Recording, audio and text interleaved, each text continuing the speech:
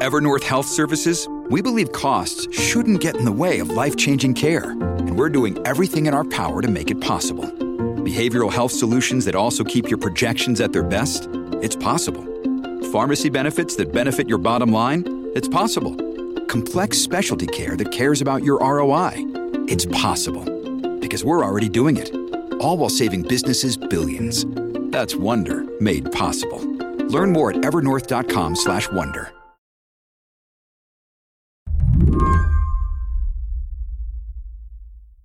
Hello. Do you want to start? Want to get into it? I called up Slate's Jordan Weissman to talk about interest rates. Let me think. And that is the Federal Reserve once again raising its key interest rate by 0.75 of a point in order to beat back inflation. It's interesting. I wanted Jordan to cut through the unvarnished air of panic I hear on cable news these days. What are the risks? It raises the risk that at some point at least, the Fed might overshoot and raise rates too much, pushing the economy into a recession that perhaps didn't need to happen. It's all the same thing, fear of a recession, as the Fed doubles down on its strategy of crushing inflation by jacking up the cost of borrowing. Will they end up overdoing it? Most likely, yes. So they've gotten themselves into this hole, and unfortunately, they don't know how to get out of this hole. There's no ladder out of this hole. People have to realize there's no ladder out of it. But Jordan, he hears all this and he thinks, well, yeah, panic is part of the point here. For someone like Jerome Powell, the chair of the Fed, pumping up interest rates is a way of communicating, saying no more Mr. Nice Bank. It's a little bit of psychology, and I guess you could say he's, it's not just psychological intimidation. He's also using interest rates as, his big stick to kind of beat the economy into submission. So, Jordan, is Jerome Powell, the chairman of the Fed, is he a bully? Is he a bully? I don't think he's a bully. I don't think he's kind of like chairman of the world though right now. Like he's chairman of the world economy. He doesn't just run the Fed, he runs everything. What Jordan means here is over the last few decades, the US made itself such a central node in the world economy that now every time rates go up, it tightens a vise globally. And we're about to find out whether some industries, even some economies, can take this pressure. If Jerome Powell is trying to bully the economy into submission, how's that working out? Oh, it's complicated. Today on the show, can the economy take Jerome Powell's heat? I'm Mary Harris. You're listening to What Next? Stick around.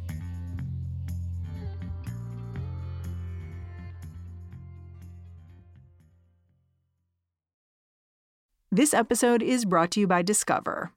When it comes to your finances, Discover wants you to know they are the credit card that is always there for you. With 24/7 U.S.-based live customer service, everyone has the option to talk to a real person anytime, day or night. Yep, that means no more waiting for, quote, normal business hours just to get a hold of someone. We are talking real service from real people whenever you need it. Get the customer service you deserve with Discover. Limitations apply. See terms at discover.com/creditcard.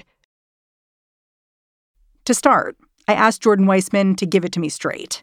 Is the economy in a bad place right now?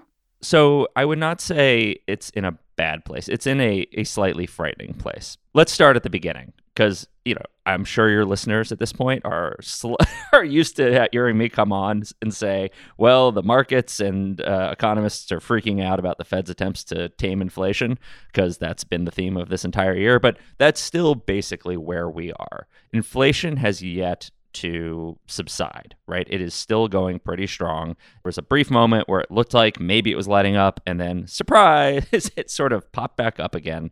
And so the Federal Reserve at the same time has gotten more and more aggressive and more vehement about how high it's going to hike interest rates and its willingness to back off. So let's talk about the stages of what's been happening. Early on, the Federal Reserve basically said, we think we can tame inflation without really causing much damage. And at that point, Jerome Powell talked a lot about what he called a soft landing. I also do think, and I think it's more likely than not, that we can achieve what we call a soft landing. And they're far more common in our history than is and is generally understood, and that would be what you described, which is get inflation back under control without a recession. Yeah. Well, some of us in this room remember the 80s. The idea of a soft landing is that, you can hike rates and bring down inflation and not cause severe damage to the economy, not plunge us into a recession.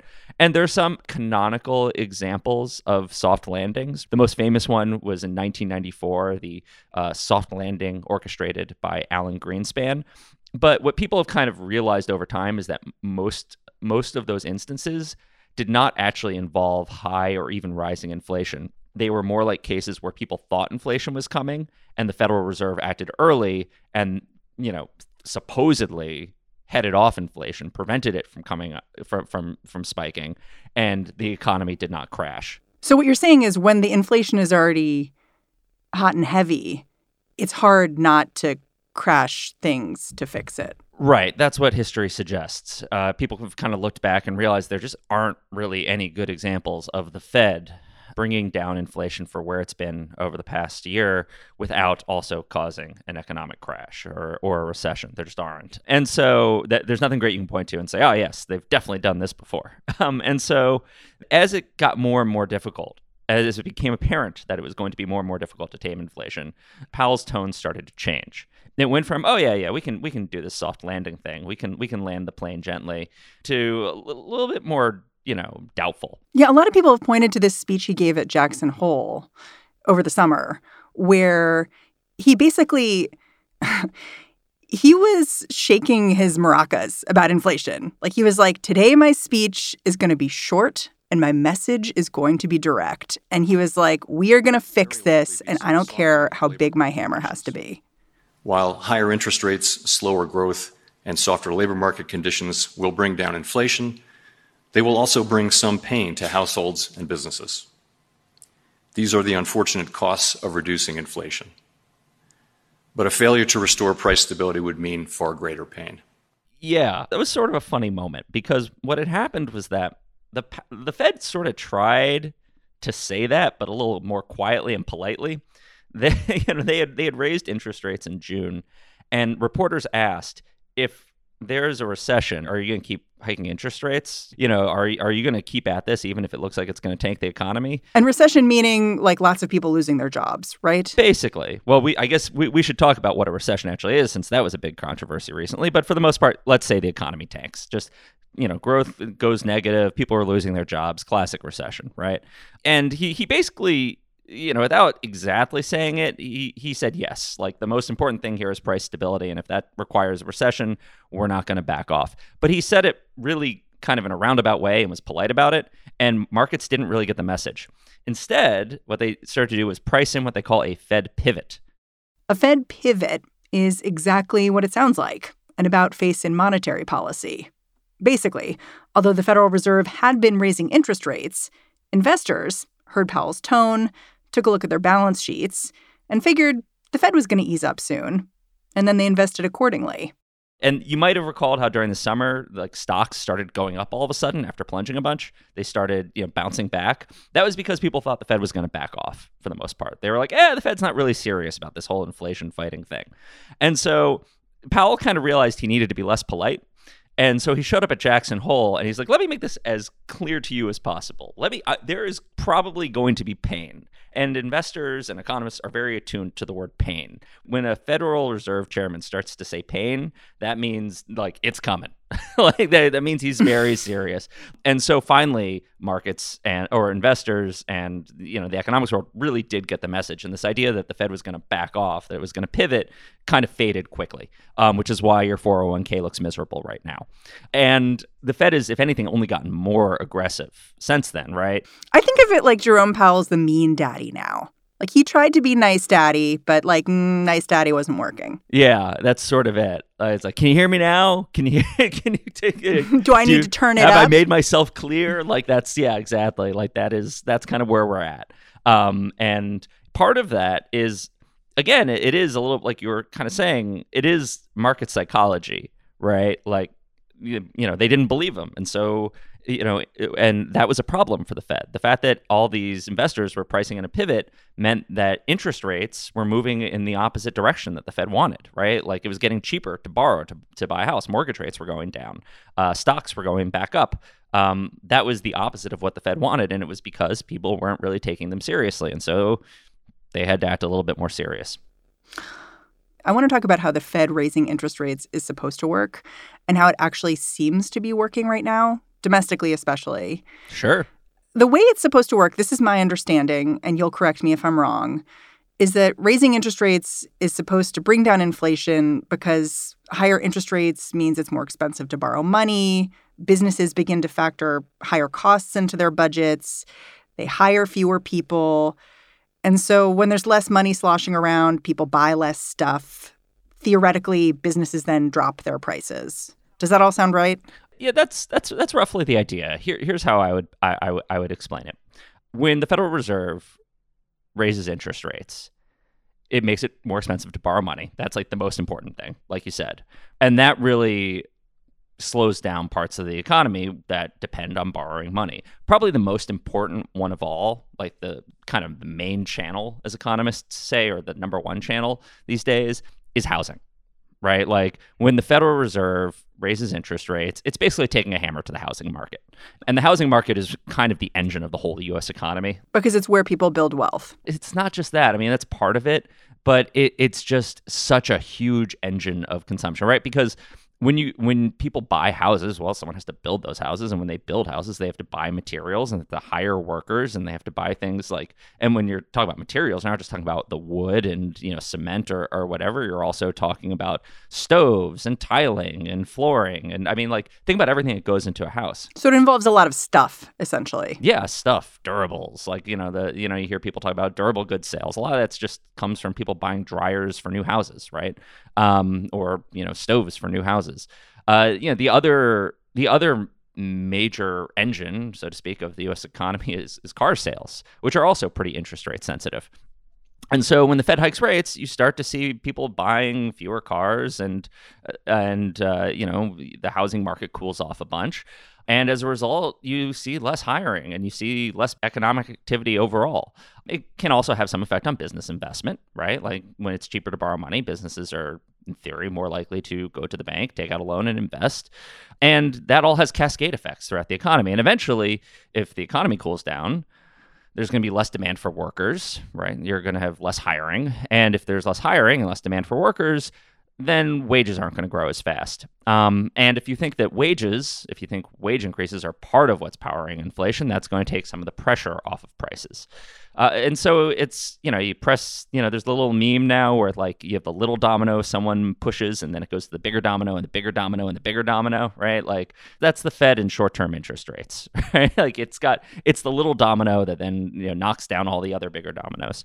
But something weird seems to be happening here, which is that the Fed is raising interest rates and job growth is still relatively strong. Like numbers came out last week, and while job growth eased, one economist basically said, if I'd just woken up from a really long nap and looked at these numbers, like I'd say, oh, pretty strong job market here.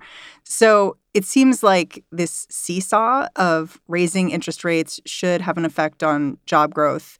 It's not working the way the Fed anticipated, maybe. Sort of, yeah. And this is one of the big issues that people have zeroed in on.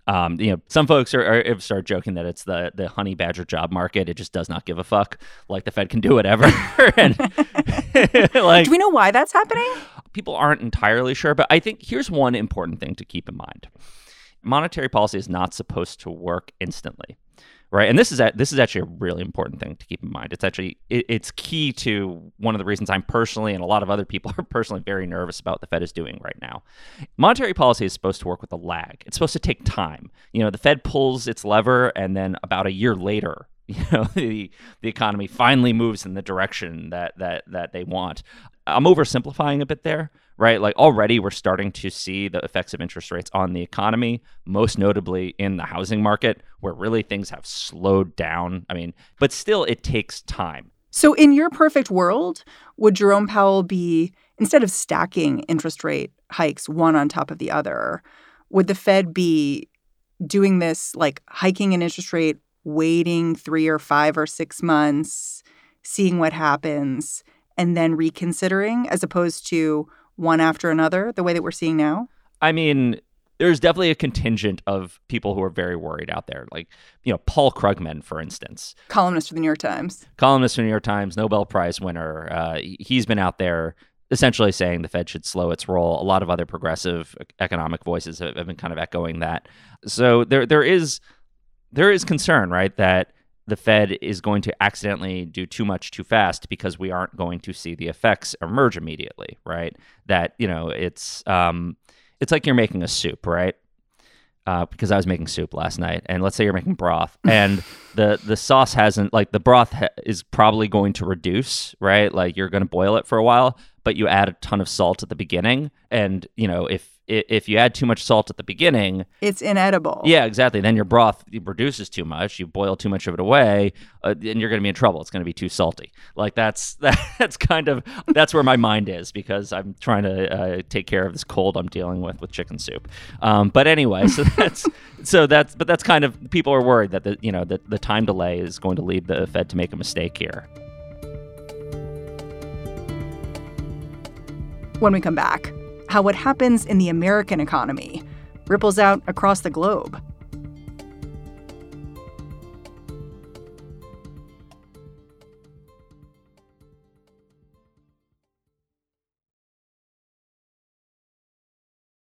While we're looking in this kind of cloudy crystal ball for the domestic economy in the United States, we're seeing these follow-on effects internationally that I think are making a lot of people question what the Fed's doing, because as the Fed raises interest rates, it puts other countries in this compromised position where they need to raise their own interest rates.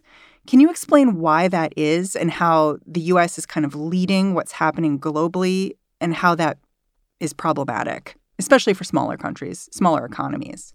Yeah, so this kind of comes back to how the Fed runs the whole world economy. Like, I mean, it's a little bit of an exaggeration, but not much of one. Which is, the dollar is, as I'm sure all of your listeners know, the dollar is the world's reserve currency, right?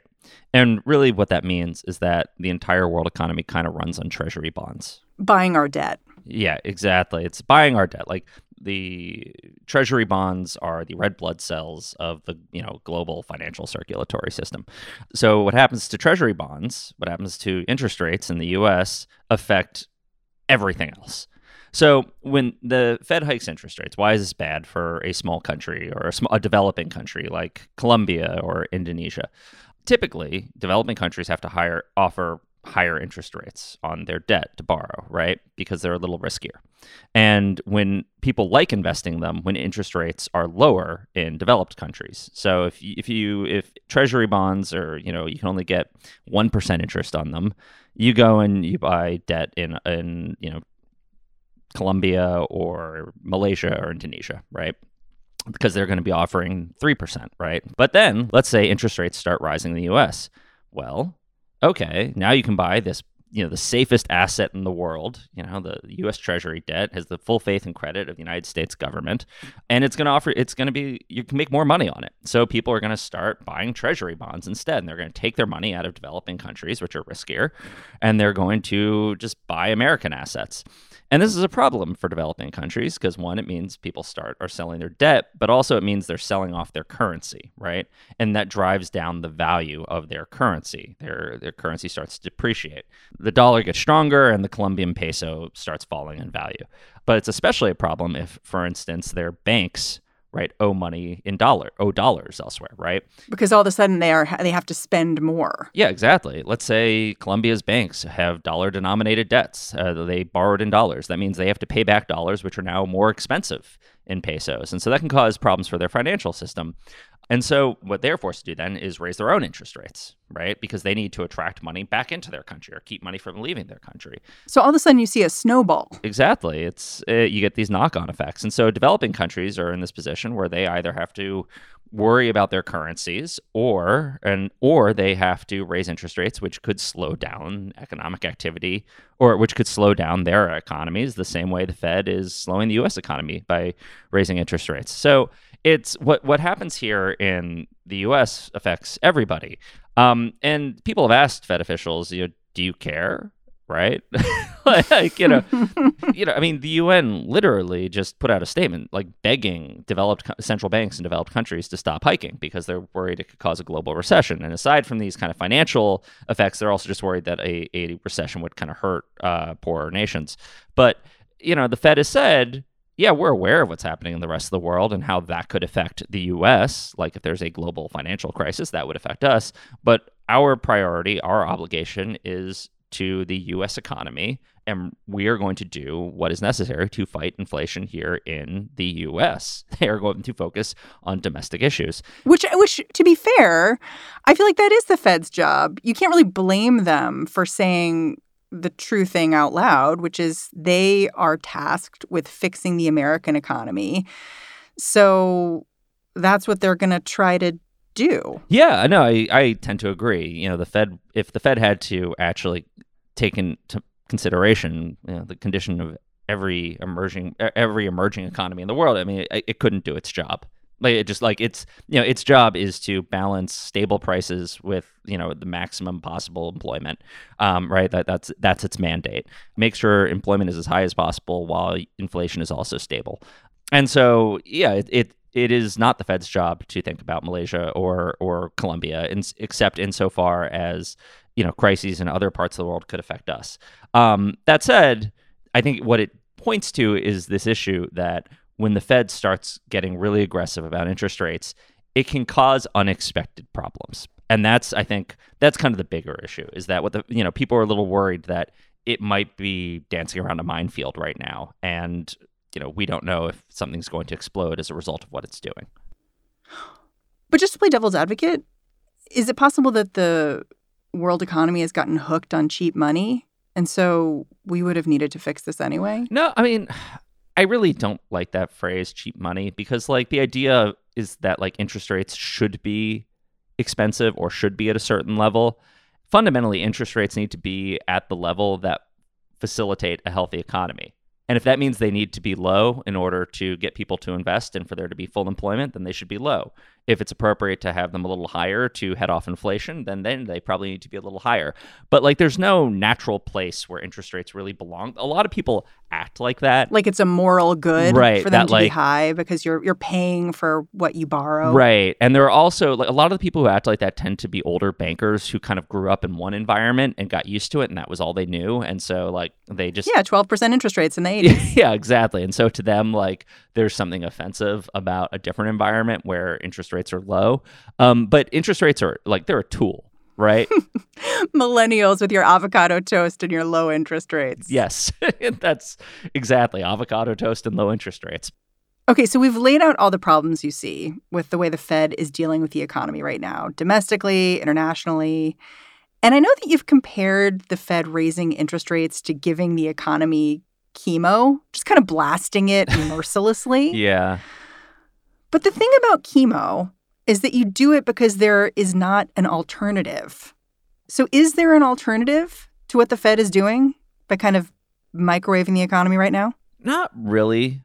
Nobody's really figured out a better way to deal with inflation on sort of a fast real-time basis, right? Congress passed the Inflation Reduction Act. And in theory, there are things Congress could do to try and rein in inflation on its own. It could, cut spending on certain programs or raise taxes on people they think are spending too much money. There are ways it could go about it. But everything in that bill was sort of, insofar as it fought inflation, it was mostly sort of setting the stage for less inflation in the future. So it wasn't immediately fixing it now. Yeah. Obviously, raising taxes is going to help, but it's not going to do a ton to fix inflation in the near term, right? It's very hard to deal with this stuff legislatively. And so the Fed has these kind of not very elegant tools at its disposal, which kind of affect lots of different things. And if you think of inflation as a cancer, something that can the cells start to grow out of control and then can eventually just kill the economy if you let them fester for too long. Raising interest rates is supposed to kill off inflation. It's supposed to restrain it. But, and raising interest rates a little bit might not be too terrible. It's like a light course of chemo.